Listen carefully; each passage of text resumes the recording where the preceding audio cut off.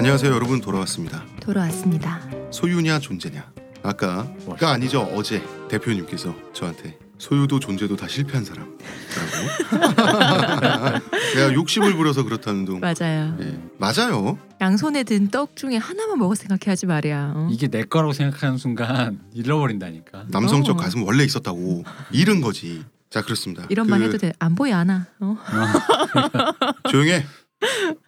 에리 프롬의 저서죠. 그쵸. 소유냐 존재. 에리 프롬은 1980년에 1900년에 태어나서 1980년에 돌아가신 분이에요. 그리고 세계적으로 인기와 존경을 얻은 철학자고요. 대중사상가예요. 본격적인 철학자는 아닙니다. 천천히 말씀드려야 할 것 같고, 그리고 우리나라에서도 대단한 인기와 존경을 누렸던 분인데 요새는 잊혀진 철학자가 됐어요. 예, 그렇습니다. 이분은 독일계 유태인 사상가예요. 또 유태인. 이분 잠깐만. 나 이분도 탈모신가요? 외모 못 봤네. 그러니까 탈모까지는 아니고, 그런데 이제 서양인 특유의 그 진행되다 좀 이렇게 된 거 있잖아요. 그렇네요. 그러네. 진행이 좀. 그래도 이분도 M자네. M자가 예, 명확하셨네요. 네. 베지터 수준은 아니고. 아니 베지터 정도 되네요. 그런가요? 후퇴가 많이 되셨어요. 요 양쪽 옆날개 있잖아요. M자에서 그 M자 쪽이 깊이 들어가셨네. 사실은 일자일 거를 중간에 조금 나는 바람에 아직 안 빠지는 바람에. 근데 사실 이분 자체를 얘기할 거예요. 네. 소유냐 존재냐에 대한 얘기일 수도 있어요. 왜냐하면 소유냐 존재냐는 이분의 대표작이에요. 이분이 자신의 사상을 집대성해서 돌아가시기 4년 전에 쓰고 돌아가신 책이기 때문에. 76년. 예. 원제는 영어로 쓰셨어요. 이분은 미국에서 활동을 했기 때문에. To have or to be. 소유냐 존재냐. 가지기 혹은 있기. 존재하기. 이런 거죠. 그거 생각나죠. To be or not to be. 네. 그래서 이 제목을 보고 역시 셰익스피어는 영어에 지대한 영향을 끼쳤구나. 이런 쓸데없는 생각을 또 했고요. 네. 모발을 소유할 것이냐. 남자의 신체로 존재할 것이냐. 예를 들면 그런 거죠. 자꾸 안 돼 갖고 내가 고마워. 마음이 또 짠해지네 또. 아유, 다 잃으셨어. 자, 에리 프롬은 이거는 분명히 짚고 넘어가야 될 것 같은데 유행이 지난 철학자예요. 특히 대한민국에서. 대표님 왜 그래요? 그러니까 이게 왜 그러냐면 이 에리 프롬 이분이 언어를 굉장히 쉽게 쓰잖아요. 책 자체가. 그게 그분의 필력이죠. 그렇죠. 근데 이게 우리나라 사람들은 이게 뭐 아시겠지만 글을 좀 써보시면 아시겠죠. 관념을 자기 머릿속에 있는 관념을 글로 쓰는데 그걸 심지어는 쉽게 쓴다라는 건 굉장한 능력이거든요. 그건 거의 뭐 타고나야 돼. 사실 보통의 능력 이상. 이거는 왜 작가분뿐 아니라 물리나 뭐 이런 쪽으로 과학자분들도 되게 어렵잖아요. 그렇죠. 그거를 일반인도 알 수 있게 쓰는 거 진짜 정말 똑똑해야 가능하거든요. 이분의 글에는 난해함이라는 게 없어요. 맞아요. 없고 문학적이에요. 그리고 읽다 보면 되게 맑아요. 그리고 이분의 글이 요 당시에 이제 특히 많이 유행했던 어떤 그 영적인 수사들 있잖아요. 주로 칼릴 지브란이라든가 그런 류의 거, 뭐 유시아 씨 시집도 있고 네. 그런 류의 것들처럼 이분의 그 문투가 약간 그래요. 약간 그런 칼릴 지브란처럼 약간 정신적인 느낌, 영적인 느낌을 준다. 영적인 느낌이나 이런 그리고 말투도 곱고. 이 생김새도 보시면 이분이 되게 전투적으로 생기지가 않아서 사람이 약간 꼬장꼬장한 느낌은 되게 부드러운 인상을 가지신 분인데 딱 얼굴이랑 비슷한데 서양 선비. 그지 서양 선비야. 진짜 좋은 말 해주시고 왜 내가 자기가 해줄 말 없어도 굳이 괜찮아 잘 덕담해 될 주시는 거야 분들. 그런 분 네. 약간 느낌인데 말이 그렇다 보니까 책이 쉬워서 이게 두루 읽혔어요. 너무 두루 읽히다 보니까 뭐가 됐냐면 그런 거지. 대학생 이제 대학 신입생 네. 혹은 이제 더 내려가서 이제 막 교양으로 들어가서 논술이란 거 이런 거 하려고 고등학생들이 막 읽는 서적. 그러다 보니까 폄하되겠네요. 그지. 그러니까 우리 왜 옛날 제 그 얘기 했잖아요. 저 형 선배 그 책 뭐야? 넌 어려서 안 돼. 그러니까 이런 사람이 볼 때는 여자 꼬실 때나 보는 거야. 에리 프롬을 들고 있는 건 모양 빠지는 거야. 그러니까 우리나라에서 적어도 힙하지 않은 거죠. 그렇죠. 힙하지도 않고 왜 있어 보이지가 않는 거죠. 내가 뭔가 더 어려운 거 이름도 처음 들어보는 우리 때로 유행을 치면 무슨 그런 뭐 시뮬라크르 뭐 이런 거 있잖아. 시뮬라크르본 뭐 장보드리아르에 뭐 이런 거 들고 있어야 되는데 네. 갑자기 막 이런 에리 프롬의 뭐 이런 뭐 사랑의 뭐 어쩌고 뭐 소실의 언어에서 발견되는 구조주의적 계열은 무엇인가 뭐 이딴 거 레비스트로스 막 이런 거 들고 있어야 되는데 그러니까 애들이나 보는 걸로 그렇죠. 그 철학 입문서 같은 네. 그런 느낌이 이 사람은 그건 옛날에 뗐어야지 맞아. 하는. 그러니까 우리나라는 이런 거잖아요. 예를 들어서 정말 수학적 가치를 담고 있는 책은 그 성문이래네. 정석. 수학의 정석에서 왜 그 기초편이 있고 실전편이 있고 이런 식으로 등급이 나눠져 있잖아요. 네. 기초편이라고. 원리를 설명하는 게 더 우주적이란 말이야. 당연히 수학의 공리를 설명한다는 게 그런 더 우주적이고 철학적인 거란 말이야. 우리는 시험을 잘 봐야 되고 더 어려운 문제를 잘 풀어야 되고 이런 등급제로 나눠져 있잖아. 얼만큼 숙련돼 이런 식으로 가다 보니까 얼만큼 남보다 어려운 걸 더 빨리 하느냐. 그러니까 에리 프롬은 어릴 때나 읽는 책이 돼버리는 거예요. 사실 평생 읽을 가치가 있는 책이고 굉장히 성숙한 책이에요. 그리고 이게 저는 이분 자체가 굉장히 사상이 완숙된 분이기 때문에 그런 생각도 좀 들어요. 저는 약간 그런 기분이 있는 게 저 대학생 때 생각하면 아까 그 넌 몰라도 돼라는 그런 시선이 뭐였냐면 남성의 맨스플레인적인 남성적 시선의 중심이 좀 있어요. 남자들이 맨스플레인 해야 되는데 쟤도 읽었거든. 이게 언어가 굉장히 이 책이 되게 여성스럽고 되게 부드러워요. 그러다 보니까 특히나 여성분들이 많이 읽으셨어요. 이 책을. 여성분들 또 감수성 예민한 10대 이런 게 많이 읽고 보편화된 책이다 보니까 남자애들이 맨스플레인하기에 딱히 좋은 책도 아니야 이게. 약간 시집 같고 그렇잖아요. 뭔가 이렇게 유들유들한 언어인데 맨스플레인용 용어라는 건 뭐냐면 되게 구조적이고 되게 지식 집약적이거든요. 예를 들어 뭐 임진왜란 몇 년 뭐 이런 식이어야 되는데 이 사람 언어가 약간 좀 그래. 좀 이렇게 뭐 그리하여 그러하여다 뭐 이런 식으로 써 있다 보니까 그런 남성적인 느낌에도 좀 안 맞아. 이게 아이러니한 게 이분이 그렇게 글을 쉽게 쓸 수 있는 거는 이분이 뛰어난 분이기 때문에. 왜냐면 장담하는데 이 책 예를 들어 그런 거죠. 마르크스의 자본론을 외우면 할 말이 많아요. 에리 프롬의 서적을 만약에 달달 외우잖아요. 할 말이 별로 없어. 사실은 당연한 말 같은. 당연한 말 같은. 체화만 되는 얘기군요. 그 얘기를 굉장히 논리적이고 감동적으로 한다고.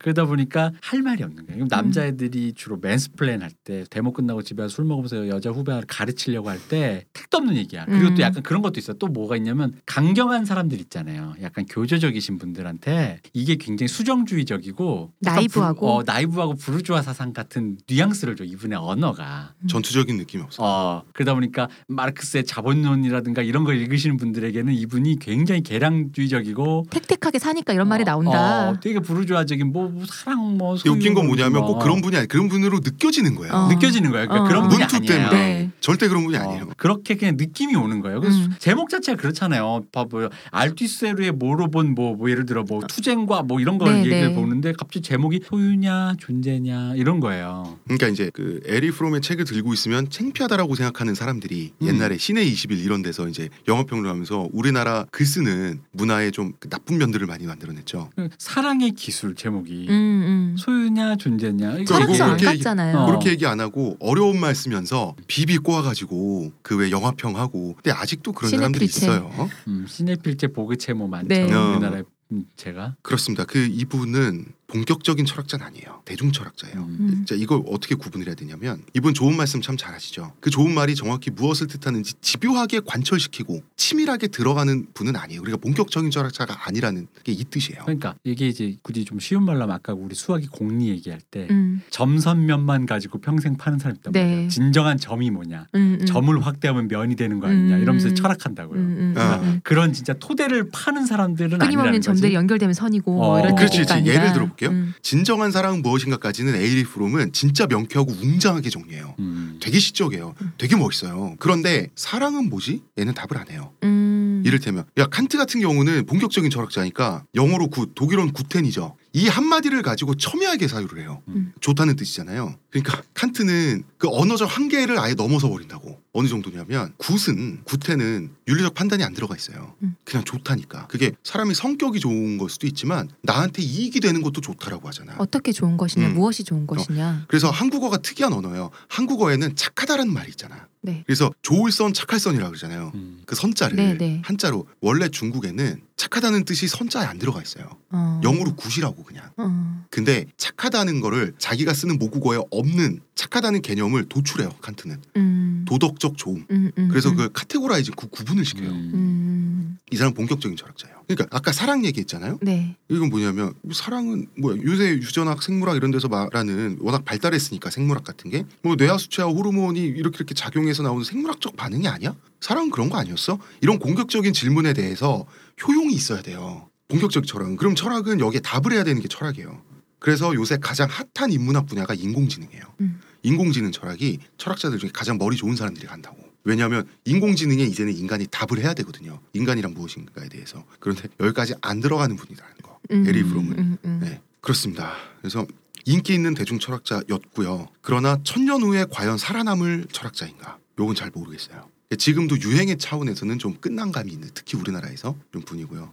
나는 오히려 1000년 후에도 굉장히 이분이 외려 남을 수 있는. 저는 문학적으로 남는다고 그러니까. 보지 철학자로 남는다고 안 봐요. 왜냐면 이분의 얘기가 기본적으로 이제 어쨌든 굉장히 그 관념적이고 시적이라 생각할 여지가 워낙 많아서 그냥 들들 파는 의미가 아니라 사람에게 한 사유의 어떤 그 화두 하나를 전해주는 의미로서의 개론 같은 거 아닌가요? 철학에 어떤 들어가는 그런 그러니까 철학 히스토리에 예를 들면 서구의 서양 철학 히스토리에 계보 있죠.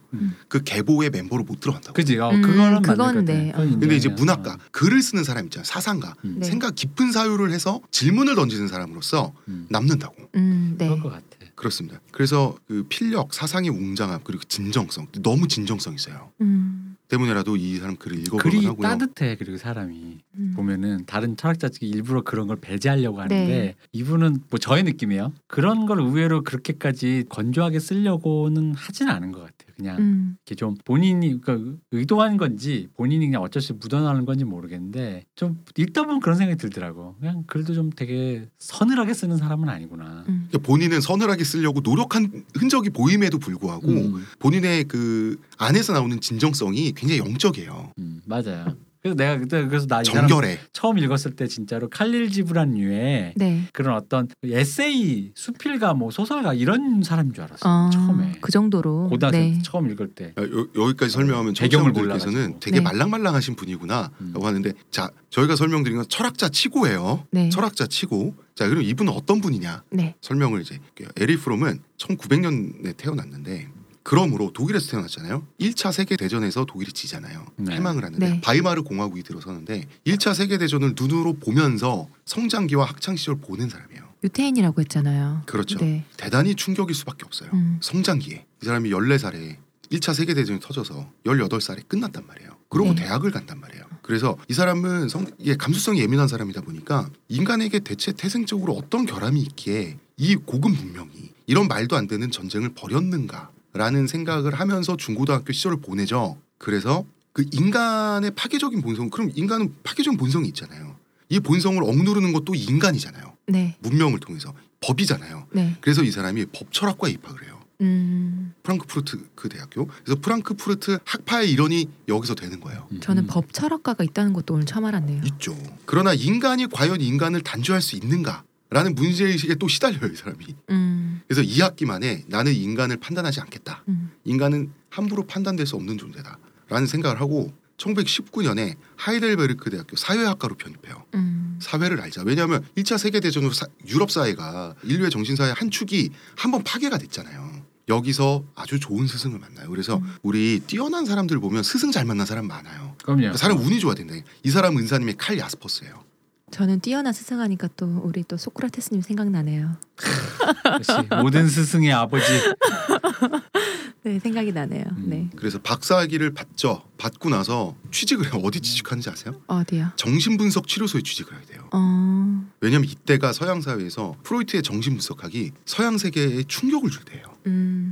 그렇기 때문에 이게 가장 유행이고, 그리고 에리 프롬 같은 경우는 1차 세계대전 같은 인류의 대규모 실수. 왜냐하면 그 지금까지의 근대 철학은 이 거대한 악을 설명하지 못해요. 이 인간의 합리성이 무너졌다고. 1차 세계대전을 통해서. 그러니까 근대 철학은 인간을 이성적이고 합리적인 존재로 보는데 인간의 헤어나올 수 없는 결함, 갈등, 합리적으로 설명되지 않는 이걸 얘기하는 게 프로이트잖아요. 네. 무의식 얘기를 하잖아요. 네. 그래서 정신분석에 뛰어들게 되는 거예요. 그러니까 굉장히 치열하게 고민을 많이 하면서 공부를 해왔다는 걸 알 수가 있어요. 이분이. 참고로 네. 에리 프롬도 M자 탈모. 네. 은사님이신 야스퍼스도 M자 탈모.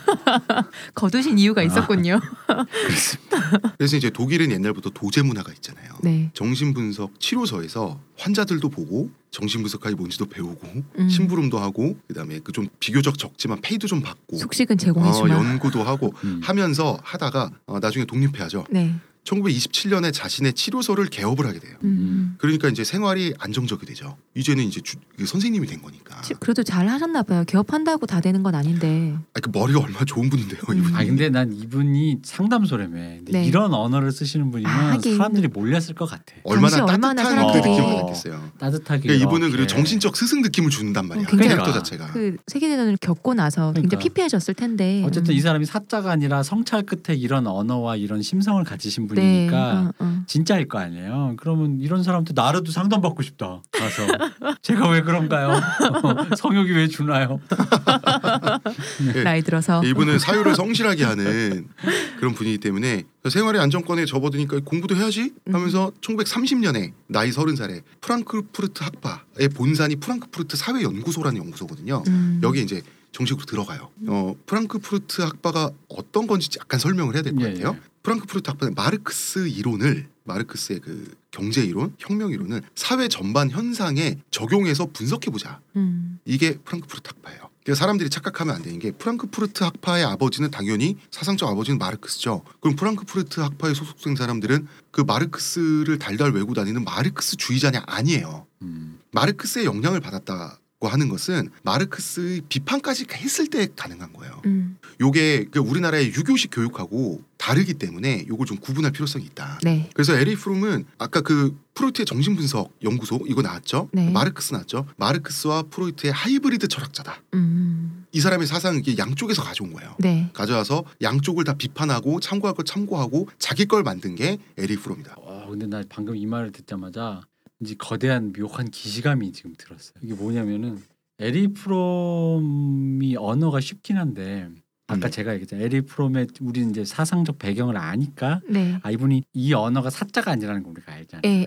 근데 방금 얘기를 듣는데 마르크스와 프로이트의 하이브리드들이 네. 홍 작가님이 정말 싫어하시는 90년대 문화 비평계의 주류거든. 맞아요.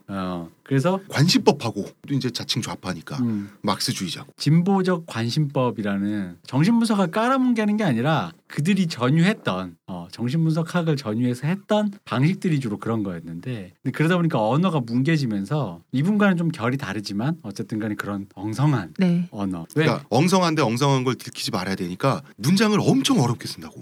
꼬고 꼬아서 내 말이 무슨 말인지 나도 온갖 모르겠으니까. 외국어 다 끌어와서 쓰고. 근데 이제 그게 저는 잘 모르겠는데 그건 이제 우리 홍 작가님이 철학과를 나왔으니까 홍 작가님 좀 여쭤볼게요. 왜냐면 그게 이제 제가 듣기로는 우리나라에 유입된 그 당시 유행된 프랑스 철학이 주로 언어를 되게 자의적으로 써서 번역이 안 된다 그랬었거든요. 그래서 자의적으로 쓰는 거에 대해 아까 왜 그 칸트나 해겔 뭐 얘기하면서 하나를 끊임없이 그 기본적인 토대에 대해서 굉장히 엄밀하려고 노력을 했던 것이 있었는데 그죠. 전통이 있었는데 제가 알기로 그 당시에 들어왔던 프랑스 철학이나 락강이나 이런 것들이 되게 언어에 대한 자의성이 엄청 강했거든요. 엄밀함이 없죠. 네, 그래서 이런 아까 이 하이브리드로 어떤 문화평론을 할 때 그 엄밀함 자체가 굉장히 그 거세돼서 그때 그게 엄밀하지 않고 제가 쓰는 말과 내가 쓰는 말이 전혀 다른 거예요. 그러다 보니까 뭔가 이렇게 애매한 느낌의 그런 언어들이 막 이렇게 붕붕 떠다니는 현상들이 있었는데 진짜 그 당시 프랑스 철학이 그랬나요? 그런 면이 있어요. 그러니까 우리나라에 그 번역이 잘 안 되고 오독이 되고 하면서 더 심해졌는데 그런 면이 있어요. 그런 부분이 분명히 있었기 때문에 그거 가지고 이제 특히 영미 철학 쪽에서 이제 비판을 하려면 읽어야지 비판을 할 거 아니에요. 읽는데 그 영미 철학을 공부했던 이 앵글로색슨족들의 기질상 못 읽어주고 있는 거예요. 내가 이걸 왜 읽고 있어야지? 그러면은 야 못 읽겠어. 이러면은 프랑스 철학자들은 야 읽지도 않고 어떻게 비판하려고 그래. 읽게 쓰라고. 읽게 문장 꼬우지 마. 왜 한 문장이 한 단락이야. 이런 거지. 락강이 자기가 자기는 번역될 수 없다. 근데 자기만 아는 말을 써서 자기만의 해석을 하는 책을 왜 쓰나요? 요거 하나는 자신 있게 말씀드릴 수 있어요.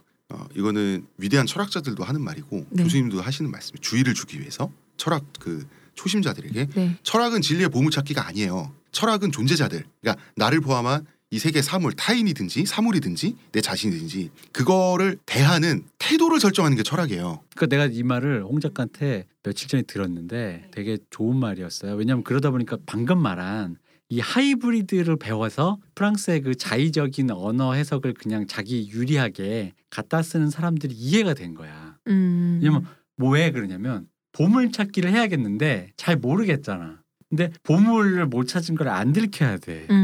맞아요. 그러니까 보물을 찾은 듯한 코스프레를 해야 되기 때문에 언어가 그렇게 엉성해. 그게 프랑스 철학자가 그랬다는 게 아니라 네. 그걸 전유하여 가지고 온 사람들이 그 가지고 와서 우리나라에서 그렇게 했던 주류의 사람들이 주로 그런 경향들이 있었어요. 그러니까 철학자들이 뭐 탈레스부터 시작하는 뭐 소크라테스 뭐 거쳐가지고 막 칸트, 스피노자 그러면은 이걸 A, B, C, D, E, F, G라고 쳐요. 네. 그러면 A를 비판하고 A까지는 아직 몰랐던 진리의 비밀을 내가 찾으면 보물찾기에 성공해서 자 여기 있어라고 제시하면 B가 된다라고 생각하는 사람들이 있는 거예요.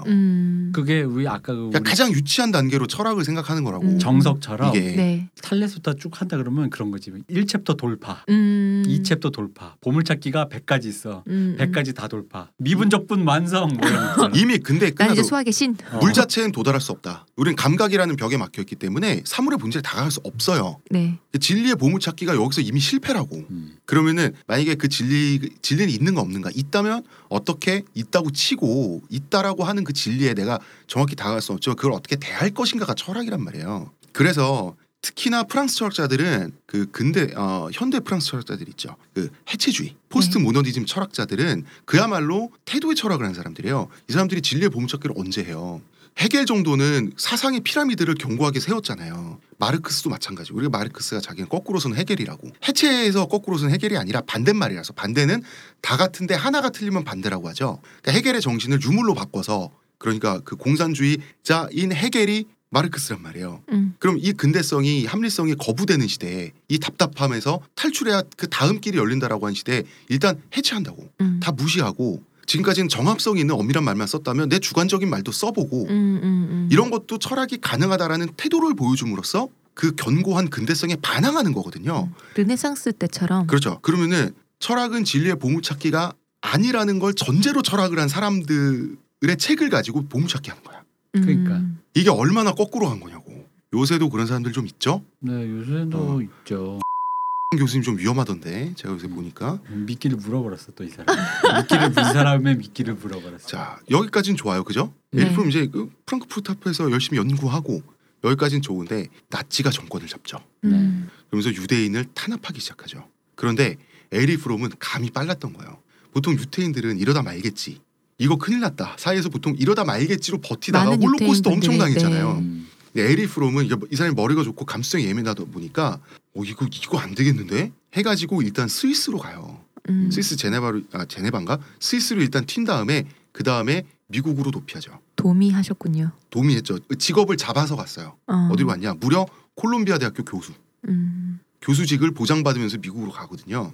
근데 개업이잖아요. 네. 정신분석 개업해서 심리치료한 사람인데 아이비리그의 정식 교수로 보장을 받으면서 생활 뭐 집 이런 거 다 보장받아서 간 게 좀 이상하다고 생각할 수도 있는데 당시 유럽과 미국의 학력 격차는 있었어요. 그렇죠. 그럼요. 그럼요. 그래서 유럽에서 독일 정도 되는 나라에서 박사학위를 받았으면 미국 가면 당연히 교수님 돼야 되는 게 맞아요. 살인의 해석인가요? 그 프로이트와 융의 그걸 다룬 소설이죠. 소설을 읽어보면은 프로이트가 미국 갔을 때 얼마나 융통한 대접을 받았는지에 대해서 나와요. 이게 지금 유럽 본토의 지식인이라 그래요. 네, 프로이트가 자체도 그때 어마어마한 이제 핫한 스타였잖아요. 예술가들도 다. 네. 그러다 보니까 갔을 때 굉장한 대접을 받거든요. 뭐 그런 거죠. 그랬습니다. 그래서 미국에서 학생들을 가르치면서 자신의 조국이 어떻게 패망하고 그리고 자기 유대인 동족이 어떻게 학대당하는지를 다 지켜보게 돼요. 이 충격이 어땠을지는 그럼요. 너무나 많은 충격을 받게 되죠. 그래서 이 사람은 이 현상을 내가 설명해야만 할 필요성을 느끼는 거예요. 여기서 나온 역작이 자유로부터의 도피. 제목도 너무 멋있겠어. 이분이 1941년에 네. 나온 책이에요. 자유로부터의 도피. 문명국가잖아요, 독일이. 네. 문명국가인 독일에 민주적 절차에 의해서 히틀러가 정권을 잡았어요. 네. 쿠데타 일으키지 않았어요. 이거 네. 확실하게 알아야 되는데 쿠데타 한 번 했죠. 실패했지만. 문명국가의 시민인 독일 국민들은 왜 히틀러에게 자발적으로 복종했는가? 왜 자유로부터 도피했는가? 이거를 내가 설명할 수 있어야 인간의 문제를 해결할 수 있다고 생각을 한 거예요. 그래서 나온 책이 자유로부터의 도피입니다. 그러니까 이런 고민들이 계속 이어져서 나온 책들이 이 사람들의 대표작들이에요. 인간, 양인가, 늑대인가? 멋있지 않나요? 인간, 양인가, 늑대인가? 여기서 양은 유대인도 양이고 히틀러에 복종한 독일 국민도 양이에요. 독일 국민들은 히틀러에 대해서는 양이었죠. 네. 그러나 유대인들에 대해서는 늑대 짓을 했단 말이야. 근데 인간, 양인가, 늑대인가는 원래 초월 번역이에요. 원제는 인간의 마음, The Heart of Man인데 요 번역자가 너무 번역을 잘했어요. 인간, 슬래시 양인가 늑대인가. 내일은 또 내일의 태양이 뜬다는 그 번역만큼이나. 그러니까 그거 있잖아요. 엄청 잘하셨네. 네, 그런 거 있잖아요. 그냥 원작은 더 고스트인데 사랑과 영혼. 그거. 이번에 그 맨부커상 타신 한강 분도 네. 그 평에서 한국어를 영어로 옮기신 번역자가 번역을 너무 잘하셨대요. 그래서 상 탄 게 컸다라고 그러더라고요. 예. 단순히 그냥 기술 번역이 아니라 문장을 새로 네. 더 그 한국어에서 느껴지는 그 느낌을 내기 위해서 새로 문장을 추가하거나 약간 좀 자의적으로 그래 하여가지고 이렇게 번역했는데 그것에서 그 읽은 사람들 평에 의하면 언어적 차이를 못 느끼고 그냥 원래 소설인 줄 알고 읽었대요. 그래서 감상이 더 잘 왔다는 거예요. 번역본이 아니라 원래 프랑스 애들은 이런가? 왜 우리 읽으면 그런 약간 이렇게 프랑스 애들은 원래 이런 일본 애들은 감정 느껴지잖아요. 번역한 네. 결과가 더 좋다는 얘기도 심지어 있더라고요. 예, 뭐 그랬다 그러더라고요. 번역 그러니까 참 중요한데 잘하셨네요. 이게. 예. 그래서 이제 사랑의 기술 연애 교과서죠. 대학교 학부생들의 연애 교과서인 사랑의 기술까지 이제 이어지는데 홍 작가님도 덕택을 보셨나요? 글쎄요. 덕택이라기보다는 얘기를 해야 되나 말아야 되나. 그거 한번 해보세요. 이게 사랑의 기술에 대해서 나는 약간 재밌는 관점이 하나 있어요. 사랑의 기술의 덕택은 뭔지는 모르겠어요. 몰랐는데 사랑의 왜요? 기술을 원래에서 도움 안 됐어요? 사랑의 기술을 읽으면서 느끼는 감동은 있었죠. 워낙 명저니까. 그 글을 읽는 즐거움이라기보다는 경건해요. 저렇게 빠져나가시나?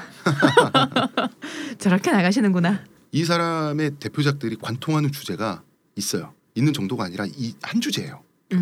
에리 프롬은 자기 자신으로 존재함으로써 충족적인 인간이 될 것이냐 아니면 남과의 관계 여기서 남은 물건까지 포함 타인 네. 혹은 다른 사물과의 네. 관계에 의해서만 만족과 안정을 느끼는 인간이 될 것이냐 이걸 따져요. 그래서 BDSM의 문제에 천착을 해요. 그 SM을 말하시는 거죠. BDSM. 그렇죠. SM. 그러니까 BDSM은 성적인 거잖아요. 이것이 정치적으로 간 게 독일 제3제국이라고 보는 거예요. 자, 네. 그러니까 자기 충족적 인간은 자기 스스로 자족적이기 때문에 타인에게 의존적이지 않아요. 네. 그러면은 결핍이 있는 사람은 자기가 결핍이 있기 때문에 그 결핍을 채우기 위해서 스스로 노력하고 수행하고 반성하는 게 아니라 남을 끌어들여. 그러면은 지배적인 사람은 여자를 묶고 예를 들어서 뭐 지배 성향의 남성이라면 SM 성향에서 네. 여자를 묶고 때리고 그런 식으로 소유함으로써 만족을 느낀다는 거는 그 사람의 존재에 의존한다는 거잖아. 인간을 그렇죠. 소유함으로써 인간을 물건처럼 소유함으로써 그런 그죠? 감정을 통해서 내가 완전히 되니까. 그렇죠. 네. 그럼 피학을 즐기는 사람들은 뭐예요? 남의 소유가 됨으로써. 그 내가 결핍되는 부분이 누군가의 소유가 되고자 하는 마음인데 소유가 됨으로써 다 그렇죠. 그러니까 자기를 거죠. 다루기 힘드니까 자기 네. 결핍을 자기가 다루기 힘드니까 자기가 결핍된 인간인데 자기 충족으로 자기가 채울 수 없으니까 아예 선택권을 남한테 줘버림으로써 그 문제에서 빠져나오는 거예요. 그 이게 되게 종교적인 태도예요. 저 그 M이 네. 그런 의미로 종교적. 신에게 나를 맡기는. 신의 판단 내 판단 안 하잖아. 판단을 신에게 맡겨버리잖아요. 잘못한 것도 신한테 빌고 그래서 사람한테 잘못해놓고. 되게 종교적인 태도거든요. 저게. 이게 자유로부터의 도피라는 거지. 자, 그래서 왜 BDSM이냐? 히틀러는 돔이죠. 그렇네요. 독일 국민들에게. 독일 국민들에게. 네. 독일 국민들은 히틀러에 대해서는 잠깐만 돔이라는 것도 설명해 주셔야 될 것 같아요. 도미넌트. 지배하는 사람. 가학 성향의 지배 성향의 사람. 지배자인 사람. 그다음에 서비라고 하면 그 피학 혹은 그 피지배 성향의 사람. 네. 그러니까 그 제3제국 자체를 일종의 포르노적 변태로 본 거예요. 이걸 성을 정치로만 취하면 이렇게 된다고. 그 모든 독일 그 국민은, 현상을 그렇게 생각한 거죠. 독일 네. 국민은 히틀러에 대해서 서비였는데 다른 이민족, 유태인이나 슬라브족에 대해서는 돔이었단 말이에요. 근데 이거 저 궁금한 게 있어요. 그러다 보니까. 네. 나는 이게 약간 내 지금 읽은 지 오래돼서. 미안한데 하나 더. 그 히틀러 자체도 자기가 그 히틀러 본인이 설정한 역사, 독일 역사, 아리안족의 역사에 대해서는 자기는 쓰여지고 버려진 도구라고 생각했어요. 그러니까 역사에 대해서는 히틀러는 섭이었던 거지. 그러니까 이걸 BDSM 치환한 게 내가 읽은 게 오래돼서 그런 건데요. 예. 아직까지도 헷갈렸던 게 이 에리 프롬이 이 BDSM으로 치환했던 게 예. 은유적으로 쓴 게 아니죠. 은유적으로 쓴 게 아니에요. 그지 분석적으로 얘기한 거죠. 그러니까 마치 BDSM과 같은 것이다. 이거 뭘로 치면 이런 게 아니라 이거다라고 얘기한 거예요. 그러니까 난 그게 헷갈렸는데 그래서 이게 은유인가? 진짜 이렇게 생각하는 거 약간 되게 아리까리했거든요. 그래서 이제 BDSM에 천착한 철학자들이 두 명이 더 있죠. 락강. 프랑스에 그다음에 들레즈. 네. 근데 이제 락강이나 들레즈 같은 경우 왜 그러냐면 이 사람들은 포스트 모더니즘이니까 모더니즘에 어떤 식으로 반항을 해.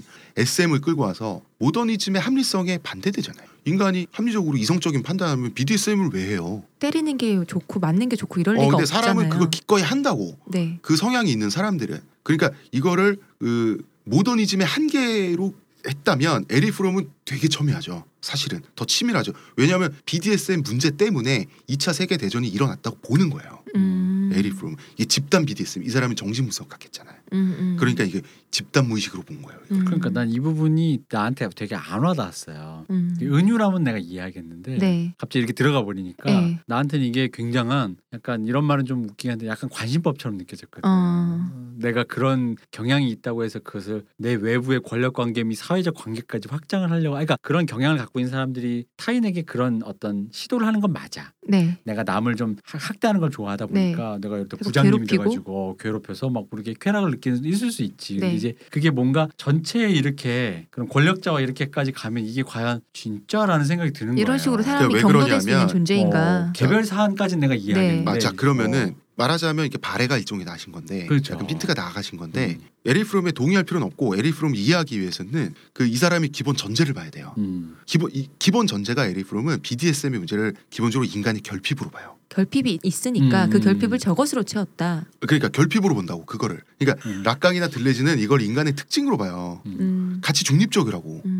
그런데 에릭 프롬은 낮은 단계로 보는 거예요. 그러니까 나도 거기까지는 동의하는데 동의할 수 해줄 수 있는데 그러니까 내가 문제가 뭐냐면 그런 거지. 그러니까 그거를 전체로 취하니까 거기서 내가 발해가는 거야. 개인이 그럴 수 있다까지 이해하는 거니까. 그 결핍이 되어서 그런 내가 예를 들어 뭐야 시호님이 내 부하야. 그래서 막 잘잘라 괴롭혀야지. 후후후 이럴 수는 있는데 그게 굳이 성적인 게 아니더라도. 맨날 야근시키고. 근데 이게 전체 그 우리 모두가 그러한 식으로 그러니까 나도 모르게 작동되어서 어떤 집단과 군중이 움직이고 있다. 어떤 뭐 경상도가 전라도가 여기에 그럼 거기까지는 대구 시민이 그 지점에서 에릭 프롬이 공부를 좀 많이 해본 사람들 있죠.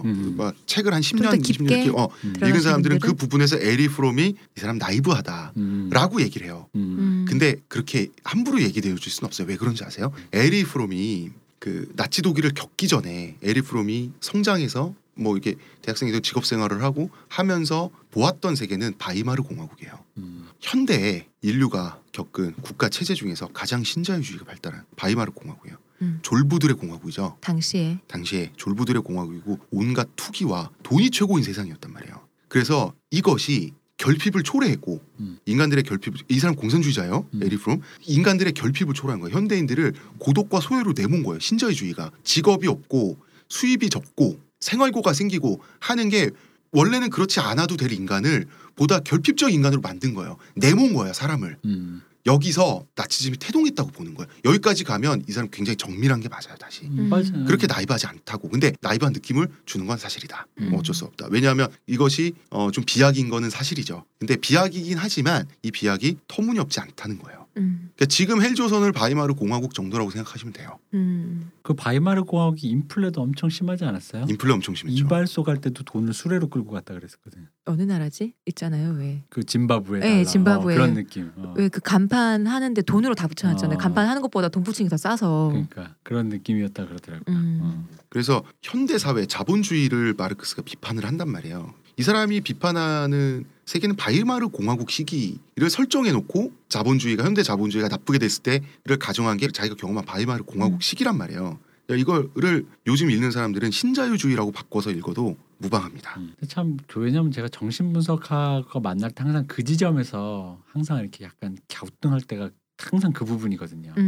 그 개인의 부분을 갑자기 확대해가지고 전체의 어떤 경향을 난 처음에 은유로 들리다가 은유가 아니라 그러니까 왜 내가 계속하니까 진심으로 그렇게 말씀하시는 거예요라는 그런 느낌이 살짝 들 때가 있는 거예요. 진심이에요. 근데 여기서 혼또 이 프롬께서 약간 교묘하셨던 게 굉장히 문장을 시적으로 쓰시면서 은유기도 하고 그러니까 하면서 이렇게 쓱 넘어가면서 사람을 고개를 주걱거리게 하면서 싹 넘어간다고 그런 건 있어요. 근데 본인의 사유는 더 치열했겠지. 근데 이분은 또 이런 건 인정해야 돼요. 대중들이 읽었을 때 완전히 쉽게 이해돼야 된다가 이분의 목표다 보니까 글을 쓰는 그런 것들이 있어요. 그래서 이제 소유냐 존재냐라는 책을 보면 첫머리가 마르크스 한 말을 인용해서 이분이 얘기를 했는데 되게 멋있어요. 당신의 존재가 희미하면 희미할수록 그리고 당신이 당신의 생명을 적게 표현하면 표현할수록 당신은 그만큼 더 소유하게 되고 당신의 생명은 그만큼 더 소외된다. 이 말이 되게 무슨 인도에 무슨 그 고건축물 있잖아요. 그 앞에서 이게 가부좌하고 명상하면서 한 말 같지만 사실은 이게 바이마르 공화국을 관찰해서 나온 말이에요. 오쇼 라지니 씨가 할 것 같은 말을. 네. 그러니까 당신의 존재가 왜 희미하면 희미해져요? 자본주의 사회가 인간 본연의 존재를 희미하게 만든다는 거예요. 이건 사실이잖아요. 네. 그죠? 이런 얘기. 당신의 생명이란 건 당신의 타고난 본성이죠. 이게 억눌리면 억눌릴수록 우리 본성이 얼마나 억압되는 사회에 살고 있어요. 특히 지금 21세기 대한민국에서 청소년들은 말할 것도 없고 그만큼 당신 본연의 정체성이 억눌리니까 그걸 뭘로 채워? 소유하는 걸로 채운다는 거예요. 그게 물건일 수도 있고 인간관계에서 자기가 그 이기적인 인간관계일 수도 있고 그러면 당신의 본연은 그만큼 더 소외된다. 이거를 자본주의로 푼다고. 네. 그래서 이분은 굉장히 정신적 스승 같은 느낌을 주지만 실제로는 공산주의자인 게 공산주의자라기보단 좌파죠. 이 사람의 명언이 이런 게 있어요. 오늘날 사회는 사실 이거예요. 오늘날 자본주의 사회와 공산주의 국가 사회에서 벌어지는 그러니까 현대 사회 전반이죠. 네. 당시에 이제 동서가 나뉘어져 있을 때 오늘날 사회에서 벌어지는 대부분의 해악은 사람들에게 연간 수입의 최소치 그러니까 기본소득이죠. 요즘 말로. 네. 최소 연간 소득을 보장해 줌으로써 제거된다. 이분도 기본소득 진짜. 네. 너무나 맞는 말씀. 그러니까 이런 거예요. 에릭 프롬을 잘못 읽으면 이렇게 느껴져. 자아를 찾아야지. 인도로 떠나야지. 자아를 찾아야지. 그런 명품 핸드백 이런 거 사면 안 되지. 그런 거 사는 건 한심한 짓이야. 너 자신에 대해서 명상해봐. 실제 이런 말 해요. 그러면은 지금 21세기 대한민국 우리나라의 20, 30대 그 월세 내가면서 고시원 사는 이렇게 힘든데 자아를 어떻게 찾아라고 외칠 수 있잖아요. 힘들면 자아를 찾을 수 없다라고 에릭 프롬 말한다고요. 보장이 돼야 돼요. 삶은 보장돼야 된다. 거기서 사람의 문제가 대부분의 문제가 해결된다. 기본에 사람다운 삶이 보장이 되어야지 다음 생각이 드는 거니까요. 그러니까 그 부분이 이분이 진짜 사상가다운. 네. 약간 여기서 말장사하는 사람이 아니라는 게 말장사하는 게 아니라 해결책까지 제시한 거잖아요. 이거는. 근데 참 슬픈 게 이거야. 우리가 철학적 토대가 없을 때 주로 10대 때 네. 철학 좀 해보겠냐고 맨 처음 읽을 때 책이다 보니까 우리가 좀 토대가 좀 생기고 언어가 좀 정교해질 때 에릭 프롬 얘기한 사람이 없어요. 그러니까 에릭 프롬의 인상은 항상 내가 뭣도 모를 때 읽었던 그 느낌 그대로인 거예요. 왜냐면 뭘 좀 알고 나서 읽었으면 또 느낌이 달랐을 텐데. 그렇죠. 그러다 보니까 그 인상 그대로만 머릿속에 남아가지고. 그 나이브한 양반. 왜냐면 나중에 논리성은 좀 없지만 글 참 잘 쓰시던 그분. 이런 식으로 사람들이 기억을 한다고. 왜냐하면 자기들이 좀 배우고 나서 다시 한번 봤으면 아마 좀 더 정교하고 또 다르게 왜냐면 생각할 거리는 여전히 많으니까 네. 그걸 다시 한번 이런 의미가 있구나라고 생각할 수 있잖아요. 우리가 뭐 노자 공자 이런 거 다시 읽는 것도 그런 거잖아요. 네. 화두를 던져준다는 네. 의미인데 그렇게 만만한 분이 아니라고. 그러니까 근데 항상 그때 인상밖에 없는 거예요. 내가 못 모를 때 판단했던 나의 판단, 나의 10대나 대학 초년생 때 읽었던 그 느낌. 그러니까 나중에 알았을 때는 뭐야 내가 에릭 프롬 읽고 나 지금 락강 읽는데 나 들레주 읽는데 바빠 죽겠는데. 청취자분들에게 서비스로 사랑의 기술 한 줄 요약해드려야겠다. 뭔데요? 나 정말 한 줄 요약 좋아하게 됐다. 네, 그러게요. 자기를 진정 사랑하는 사람만이 타인도 잘 사랑할 수 있다. 이게 사랑의 기술의 한 줄 요약이에요. 저 요거랑 비슷한 얘기로 그래서 내가 어렸을 때 느낌이 저는 이제 에릭 프롬에 대한 좀 좋은 호감이 있었던 게 뭐냐면 요거랑 같이 읽게 된 그 시기 10대 때 책이 뭐가 있었냐면 우리 때 유행했던 거 상실의 시대였어요. 네. 상실의 시대 서문에 에릭 프롬의 거의 세계관과 비슷한 말을 하루키가 한국 독자에게 는 서문이 있어요. 서문만 읽어도 돼 솔직히. 난 지금 관점에서 보면은 상실 시대 안 읽어도 돼. 서문이 너무 훌륭한데 거기에 대해서 하루키가 말하는 사랑에 대한 얘기가 있어요. 한마디로 요약하면 이거예요. 그러니까 상대방을 하나의 세계로 보고 네. 그 자체로 받아들이라는 얘기가 되게 종교적인 태도이기도 하고 네. 근데 방금 말씀하신 에릭 프롬의 태도랑도 되게 일치하고 우리 아까 앞서 왜 장인어른 장모가 나 싫어왔다 제가 드렸던 말씀이랑도 일치한 거예요. 그러니까 내가 이 사람이 나를 싫어했는데 좋게 만들어야지가 아니라 있는 그대로 자체. 있는 그대로 내가 이 사람 받아들이는 것이 사랑이다라는 어떤 네. 지점인 거죠. 맞아요. 왜냐하면 상실 시대 내용 아시겠지만 죽어버렸잖아. 자기가 사랑하는 영원히 합체될 수가 없잖아 이제 그 사람과. 네. 그거를 이 주인공이 끝없이 찾는 얘기잖아요. 이미 죽어버려서 육체조차 이제 찾을 수가 없는 그 사랑을 찾을 수 없는 사랑에 대한 얘기인데 이런 느낌이 연결이 좀 돼서 되게 어렸을 때 물론 어렸을 때 읽은 이미지만이에요. 근데 그 이미지가 두 개가 굉장히 연결되다 보니까 나한테는 좀 되게 좀 좋았어요. 이미지가. 사랑에 대한 여러 가지를 생각할 수 있게. 왜냐하면 특히 우리 어릴 때 그런 고민 많이 하잖아. 그렇죠. 특히 모르겠어요. 여성분은 어떤 고민을 하는지 모르겠는데 저는 남성이다 보니까 남성적인 고민이 좀 있었어요. 뭐냐면 성욕이 끓는다고. 남자애들은 진짜 폭발해요. 미쳐버릴 것 같거든. 근데 이러다 보면 자기 머릿속에 갭이 와요. 내가 얘를 정말 좋아하나. 흔히 여자들이 하는 말, 너 나 이럴라고 만나 있잖아. 그럼 그 질문이 정말 어려운 질문인 게 뭐냐면 그런 것도 같고 아닌 것도 같거든. 진짜 나도 모르겠거든. 솔직히 말하면 여자친구가 그런 질문 할 때 정말 대답을 못 하겠어요. 진짜 이럴라고 만나는 것 같기도 해. 왜냐면 성욕이 진짜 끓기 때문에 그러려고 만나는 것도 진실이고. 맞아요. 근데 그렇다고 말하면 좀 나도 억울하단 말이야. 그래서 그런 얘기 한다면 내가 이 여자를 정말 좋아하나 생각해볼 때 자위를 일단 하고 나가서 그러니까 뭐 그런 그게 얘기를 솔직하게 고백하면 우스갯소리처럼 그런 얘기 하잖아요. 맞아. 남자들 다 그 경험이 있어요. 네. 대부분이. 진짜로 그런 고민을 하기 때문에 여자친구를 만날 때 자위를 하고 나가요. 근데 나도 그런 경험이 있는데 그 끓는 때 그때는 자위 한 번 해결해야 돼요. 하루에 67번도 할 수 있는 나이 때는 한 번 한들 여자친구 앞에서 그렇네요. 바로 하는 게 아니라 어쨌든 은밀한 곳에서 하고 수습하고 나가야 될 거 아니야. 가는 동안 또 가는 동안 이미 다시 그때 충전이 된다고.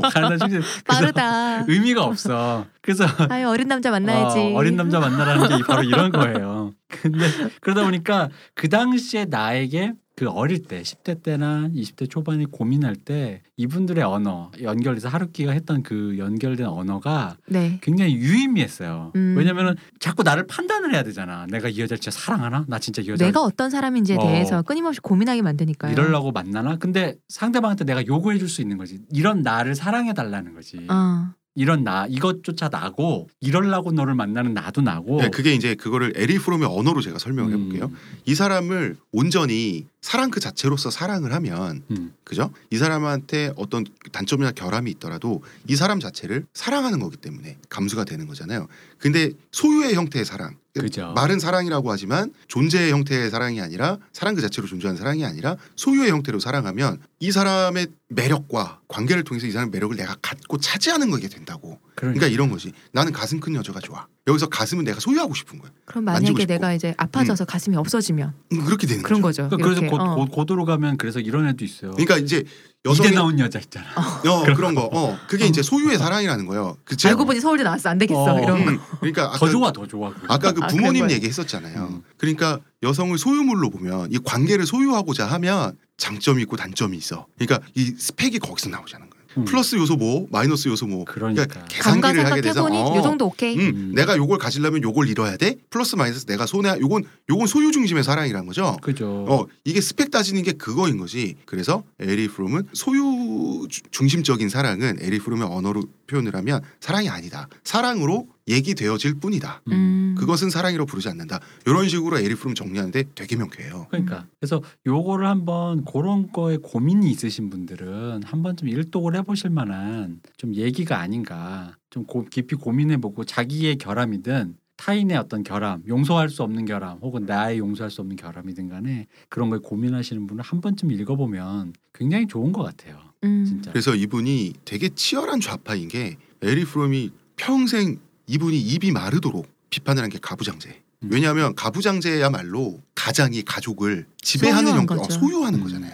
가부장제에서 큰 아이들이 보고 배운 게 있는데 가부장제에서 큰 사람들은 존재 중심적 인간이 되는데 불리하다라는 거죠.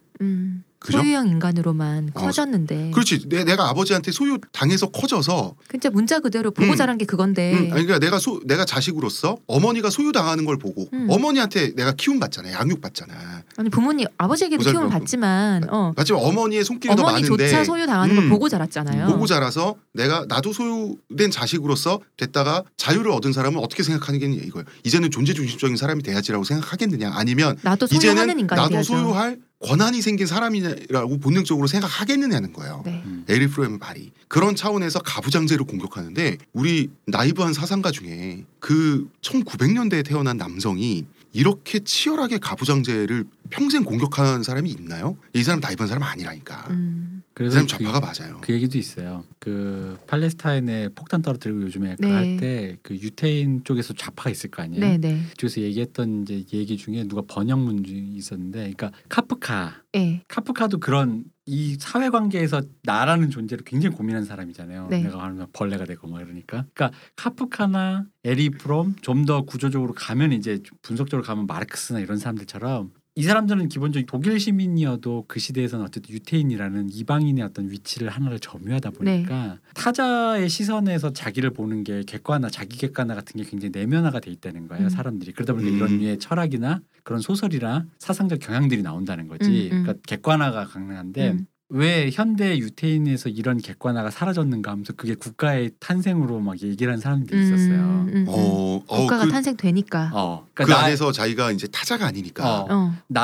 내가 이미 결핍된 거에서부터 이미 고민이 시작됐는데 결핍이 사라졌잖아. 국가라는 결핍이 사라졌으니까. 우린 이제 이방인이 아니잖아. 끊임없이 타자였고 어디를 가도 이방인이었는데 어디 가도 월세 살다가 우리 집 생겼잖아. 그러니까 이제 자가주택 보유하고 나니. 그러니까 이 집에 살고 있는 나라는 관념이라는 게 잘 없어지고 이 집 이꼴 나가 돼버린 어떤 그런 거에 대해서 이제 약간 그런 식의 어떤 비판적인 글을 읽은 게 있어요. 유태인 좌파 뭐 그쪽 신문인가에서 누가 번역을 해줬는데, 그러니까 그런 느낌으로 봤을 때 이분도 그러니까 카프카처럼 되게 내면적인 자기객관화가 굉장히 치열하게 그럼요. 네, 진행되신 분이다. 적어도 그런 레벨은 당연히 성취를 하신 그 정도 랩업은 당연히 기본으로 깔고 들어가신 분이죠. 왜 우리가 자꾸 이 얘기를 강조하냐면 잘못 읽으면 이게 사자의 언어로 읽힌다. 네. 사자가 아니다. 안심하고 읽으셔도 된다. 그러니까. 네. 그래서 에리 프롬이 지금 생각도 옛날 분이잖아요. 네. 말하는 게 그 얼마나 세련되냐면 이분이 주장 참여민주주의, 당선운동, 낙선운동 뭐 이런 아이디어도 막 제시를 했고 소비자 운동 같은 거 옛날부터 얘기했던 분이에요. 그다음에 아까 말했던 기본소득 개념 이런 거 있었고, 이 사람은 아까 가부장제, 여성평등 얘기했죠. 이 사람은 탈권위주의. 이게 그러니까, 사람의 삶에 대해서 치열한 고민이 없이는 나올 수가 없잖아요. 그렇죠. 그러니까 어느 정도 권위냐면 그 권위가 있으면 안 돼요. 이 사회 자체는 권위가 있으면 나쁜 사회예요. 어떤 사람에게 지위나 그런 것 때문에 권위가 부여되는 거 있죠. 이걸 이 사람을 혐오했다고. 왜냐하면 권위도 소유 양식이잖아요. 생각해봐. 권위가 소유 양식이잖아요. 이분이 또 그래 약간 애정이 있어요. 사람에 대한. 다른 철학자들과 좀 다르게. 다른 철학자는 일부러 그걸 빼려 그러는데 애정이 있으니까 기본소득 얘기를 하시죠. 이분이 안 빠져. 잘 안 빠져. 그런 게. 애정 없는데 먹고 살든지 말든지 이럴 거 아니에요. 그래서 아마 들으시는 청취자 여러분도 구글에서 에리 프롬 쳐보시면 사진 나오는데 다른 사진 나오신 철학자분들에 비해서 인상이 굉장히 유해요. 눈빛이 달라요. 되게 유해요. 아니 글만 읽어도 되게 착한 분이구나. 이거 알 수 있어요. 생긴 것도 그래. 이분은 한 번쯤 나는 오히려 진짜 다시 오랜만에 진짜 홍작가 이거 하자 그래서 얘기를 들어서 그런데 다시 한번 중년 돼서 읽어볼 만하다라는 생각이 들었어요. 그럼요. 진짜로 아까 10대 때 그때 이미지로만 가둬둔 에리 프롬 말고 이 사람이 진짜 왜냐면 왜 이제는 그때는 그때 이 사람이 결론만 듣게 되는데 이제는 이 사람이 왜 이런 소리 했나를 생각할 것 같거든. 그렇죠. 그러다 보면 조금 더 나 같은 사람에겐 따뜻한 마음을 사람도 사랑하고 이렇게 대표님이 그냥 보면은 그 서늘한 얘기 하실 거 안 같거든요. 얘기를 나눠 보면은 막 이렇게 좀 그런 사람이 돼야 되지 않나 좀 생각이 듭니다. 이제 좋은 것 같아요. 오랜만에 이 얘기해서 나도 좀 기꺼이 찾아봤는데 나는 책을 잊어버렸더라고. 찾았더니 집에 되게 옛날 책 있잖아요. 뭔지 알죠? 그 지금 좀 종이 재질도 세로로 써 있는 거 아니에요? 약간 아니 세로까지는 아니고 세로까지는 아니에요. 종이 재질도 갱지 비슷해가지고 갱지 비슷한 거 뭔지 알죠? 그런 책으로 있었거든. 깨알 같은 글씨. 근데 없더라고. 난 이제. 그리고 옛날 책은 활자 찍는 거기 때문에 맞아.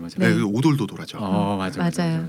난 그 생각까지 생각하고 와 그런 느낌을 좀 느끼고 약간 싶었는데 종이가 약간 바스라질 것 같은.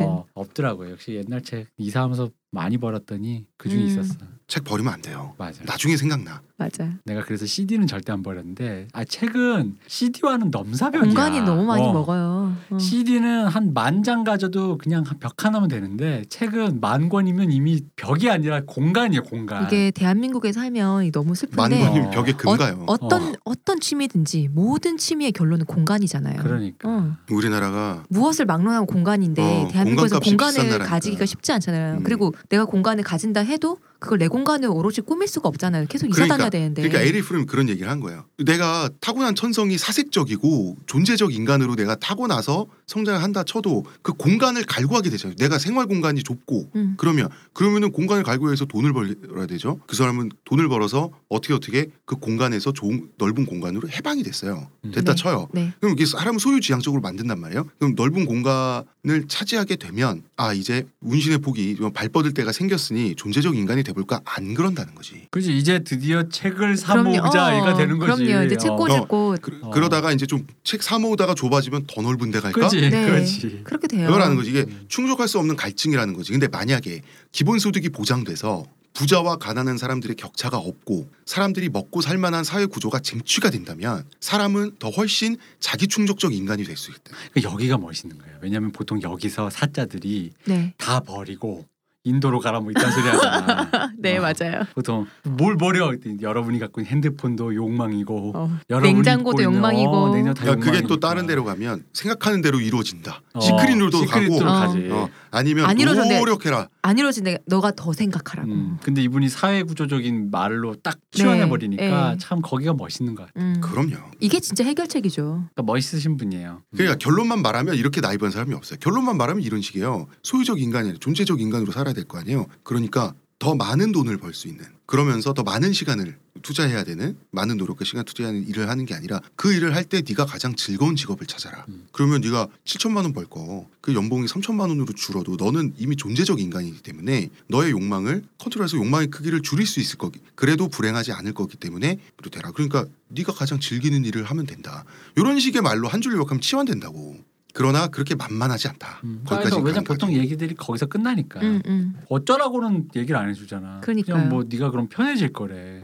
내가 지금 그게 안 돼서 그런 건데 지금 뭘 편해. 근데 그리고 이분도 나중에 할 말 없을 때 점점점 하는 건 있어요. 그 맨 최후에 가서 그 동양의 참선이라는 게 좋다는데 점점점 이런 건 있어요. 근데 난 진짜 그건 시대적 한계인 것 같아. 서양인들이 보는 그 이 사람은 참선해라. 이게 답이다라고 안 하고 이런 방법도 있다는데 점점점 이런 식으로 간다는 것 자체가 이제 현실적인 사람인 거죠. 그러니까 관심이 있는데 자기가 아직 검증이 안 되니까 그냥 그런 게 있다던데까지 간 거죠. 80년대 돌아가셨는데 아직 동양이 그렇게 잘 알려지지 않았을 때일 거 그리고 아니에요. 이때는 불교가 되게 서양 철학자들에게 인기가 많던 시절이라는 거를 알아야 돼요. 불교적인 접근이 있거든요, 이분도. 어쨌든 간에 이분도 좌파고 아까 기본소득 얘기하시는 그런데 이제 그 책은 대중들, 개인들이 읽으라고 했으니까 어쨌든 그러한 자본주의 사회 안에서 본인들은 사회가 잘못됐지만 본인들은 존재적 인간이 돼야 될 거 아니에요. 요 차원에서는 좀 수행적인, 수련적인, 그치, 정신적 수련적인 그런 느낌이 있다고. 근데 사실 철학 자체가 수행이지 뭐 세상에 자기 마음 다스리는 게 다 맞아요. 수행하는 게 어디. 제 말은 그걸 가지고 이분의 철학이 다 그럴 것처럼 오해하면 안 된다. 그러니까 자기 마음 다스리는 거 수행이지. 아니 정석 끝까지 돌파하는 것도 수행이에요. 그거 진짜 보통 의지로 할 수 있는 게 제가 아니야. 수행을 못 하겠더라고요. 그래서 성문 기초영문법 끝까지 돌파하는 거 그거 얼마나 수행인데. 네. 솔직히 고등학교 3년 생활 수행 아닌가요? 우리나라에서 한국 고등학생의 삶이라는 게 이게 대한민국 삶 자체가 수행이에요. 지금. 그게 무슨 학대지. 그러니까 존재적 인간이 아니라 소유적 인간으로 만들기 위한 학대. 뒤에서 왜 옛날 참선할 때 보면 절에서 스님들이 이렇게 대나무로 딱 때리잖아요. 24시간 때리잖아 엄마들이. 계속 때려가면서. 아빠도 때리고 엄마도 때리고 선생님도 때리고. 뭐 그런 의미. 근데 하여간 좋았습니다 이거. 네. 그렇습니다. 자 잠깐. 그래야 하여 다시 한번 연결해서 환원적으로. 맞아요. 아까 우리 프로페시아랑 연결해서 또 다시 한번 정리해 주셔야죠. 한 줄 요약해 주셔야죠. 한 줄 요약해드리겠습니다. 존재적 인간으로 살기 위해서 머리가 빠지는 거에 대해서 쿨하게 어쩔 수 없다. 뭐라고 해야 되지? 이런 내 자신이라도 사랑할게요. 이래야 돼? 그러니까 머리 하나만 소유하려고 했다가 머리와 가슴 둘 다 소유하지 못한 사나이가 광광 울었다. 광광 울면서 하는 진짜 존재에 대한 사유. 이 책을 한번 읽어보시라. 뭐 이거가 되겠습니다. 본인은 근데 아니라며. 살만 빼면 되잖아요. 그러면. 머리는 어떻게 해요? 머리는 어떻게? 에이 그건 이제 밀어서 스타일로 만들면 된다니까. 알겠습니다. 그럼 살 빼서 살 빼고 운동한 다음에 밀어서 홍석천 얼마나 멋있어요. 비디오 이벤트. 날씬하고 건강한 탈모. 우리에게 별풍선도 안 뜯어줄. 자 우리 탈모 팁 해야 돼. 자, 탈모 팁 얘기하겠습니다. 알겠습니다. 네. 이거는 정말 소중한 사람들한테만 제가 알려주고 싶은 거였었는데 제가 청취자 여러분들을 사랑하기 때문에 알려드리겠습니다. 탈모의 좋은 빗 고르기. 탈모의 좋은 빗? 빗는 빗? 빨래 널 기술의 일환인데요. 일단 물건이 있어야 되니까. 손으로 넣을 순 없으니까. 그렇죠. 도구가. 호모 사피엔스니까. 도구가 일하지 내가 일하는 게 아니죠. 그럼요. 우리는 다 빗이라고 하잖아요. 네. 한국어는 다 빗인데 영어로 두 가지 형태가 있죠. 브러쉬. 가 있고 콤브가 있잖아요. 콤브. 콤브가 뭐예요? COMB. 그래요? 비 묵음 아니에요? 묵음. 콤브 이렇게. 묵음까지 아니었던 것 같은데. 묵음까지는 아니었던 것 같아요. 묵음은 아니고 희미한 음. 희미한 음. 자 시호님 차이를 설명해 주세요. 브러쉬는요, 그 흔히 우리 왜 동그랗게 해서 거기 솔이 많이 꽂혀 있는 거 있죠. 예를 들면 구두솔 보면은 빗기 위해서 뭔가 많잖아요. 그 안에 촘촘하게 꽂혀 있는 거 그게 브러쉬고요. 콤브는 일자형으로 된 플라스틱 빗 있잖아요. 묵음이랍니다. 묵음이에요. 네. 콤입니다. 콤. 네. 그렇답니다. 콤입니다. 콤. 그 콤브는 콤은 그냥 콤브라고 해. 네, 그때 경우에는 플라스틱 빗 일자로 네모나게 직사각형으로 생겨서 그냥 이렇게 빗살만 돼 있는 거. 그거가 두 개 차이가 있어요. 빗살만 이렇게 있는 거. 네, 빗살만 있는 게 콤이고요. 그러니까 면이나 선이냐 이 정도 생각을 하시면 되는데 브러쉬는 이제 엄마들 빗 같은 이런 부피가 있는 거죠. 우리 흔히 말하는 도끼빗 있잖아요. 도끼빗은 컴이고요. 그러니까. 아니고 동그랗게 돼서 거기다가 이렇게 뭔가 꽂혀갖고 핀셋 같은 그런 게 꽂혀갖고 이렇게 빗는 거 그런 거는 브러쉬죠. 여러분 브러쉬가 좋습니다. 빨래질에 브러쉬가 좋아요. 사람들이 착각하는 게 빗이 그러니까 콤이 더 정교하고 예리한 느낌을 주니까 더 잘 만져질 거라고 생각을 한다고요. 이렇게 섬세하게 이렇게 뭐 해야 할 것 같잖아요. 빨래 널기에는 브러쉬가 좋아요. 왜? 브러쉬가 지나가면서 안에서 찌글찌글 크로싱을 시켜요. 여러 번 빗어지는 거죠. 그렇죠. 시켜준다. 산발이 되면서 띄워주니까. 위에 정리된 거를 받쳐주는 거예요. 그래서 볼륨감이 생겨요. 정말 소중한 사람한테만 알려주고 싶었던 거였는데 여러분 브러쉬를 쓸 때 브러쉬의 그 뭐라 그래야 되죠? 하나하나의 하나하나 대 말하는 거죠. 성근 거. 왜냐하면 쉽게 가볍게 슥 지나가야 돼요. 근데 성근다라는 게 그 촘촘함을 얘기하는 게 아니면 그 대가 이렇게 말랑말랑한 걸 얘기하는 거예요. 촘촘함을 얘기해요. 촘촘하지 않은 브러쉬. 촘촘하지 않은 거. 덜 촘촘한 브러쉬. 성근 브러쉬를 사용해라. 근데 이거 찾아보면요. 모발을 좀 이렇게 띄워주는 브러쉬 있어요. 자, 그거는 특별히 다음에 제가 제품까지 들어가면 딥하니까. 근데 또 제품 너무 많으니까 하나만 추천하기는 좀 그렇잖아요. 그렇죠. 네. 그럼 일단 홍 작가님이 하나 쓰는 거만 추천해줘요. 저는 어떤 걸 쓰냐면 올리브영에서 산 건데요. 거기 가면 지금도 그 제품이 있을지 모르겠어요. 가면은 원래 여성용 빗이에요. 여성용 빗인데 그 빗을 썼을 때 여성분들이 그 생머리가 그냥 머리가 볼륨감이 생기라고. 머리가 너무 착 가라앉은 거를 조금 띄워주는 건가요? 풍성하게 부풀어서 이렇게 풍성해 보이라고 만든 여성용 빗이 있어요. 브러쉬의 빗 날들이 꾸불꾸불해요. 꾸불꾸불해요. 그거를 저는 도움이 될까 하고 샀는데 도움됩니다. 이름은 몰라요? 제품명은 모르겠어요. 일제인데 수입품으로 알고 있어요. 좀 빗 모양이 어떤 빗살이 꾸불꾸불하다. 자, 모양을 가르쳐 드릴게요. 빗은 동글동글하게 생겼고요. 네. 빗이 검은색인데 빗날은 빨주노초 이렇게 무지개로 돼 있어요. 형광색이에요. 형광색 비슷하게 이렇게 반짝반짝하게. 그리고 빗의 뒷면이 조그만 거울로 돼 있어요. 이렇게 생긴 거를 사서 쓰시면 여러분 후회 안 하십니다. 탈모인 여러분 올리브영에 가세요. 자, 네. 알겠습니다. 자, 마지막 인사. 소감부터 빨리. 자, 오늘 소유냐 존재냐 말씀드렸고요. 프로페시아 드와르 말씀드렸습니다. 제가 비록 이렇게 됐지만 여러분들은 프로페시아 한번 써보시고요. 설마 저처럼 되신 분은 적겠죠. 소유냐 존재냐 사실 저는 아직도 고민하고 살고 있습니다. 저는 에리 프롬을 이름만 알고 있었는데 이렇게 또 알게 돼서 되게 좋았어요. 그래서 저도 한번 읽어봐야겠습니다. 네, 우리가 지금 또 이제 또 쫓겨나게 돼서 네. 좀 바빠요. 네. 어쨌든 마지막 감상은 10대 때 유년기의 기억이 떠올랐다. 오맨을 보며 덜덜 떨다 에리 프롬 보며 잠들었던 네. 그런 기억이 떠올라서 재밌었습니다. 네. 모두 수고하셨습니다. 고생하셨습니다. 감사합니다. 감사합니다. 감사합니다.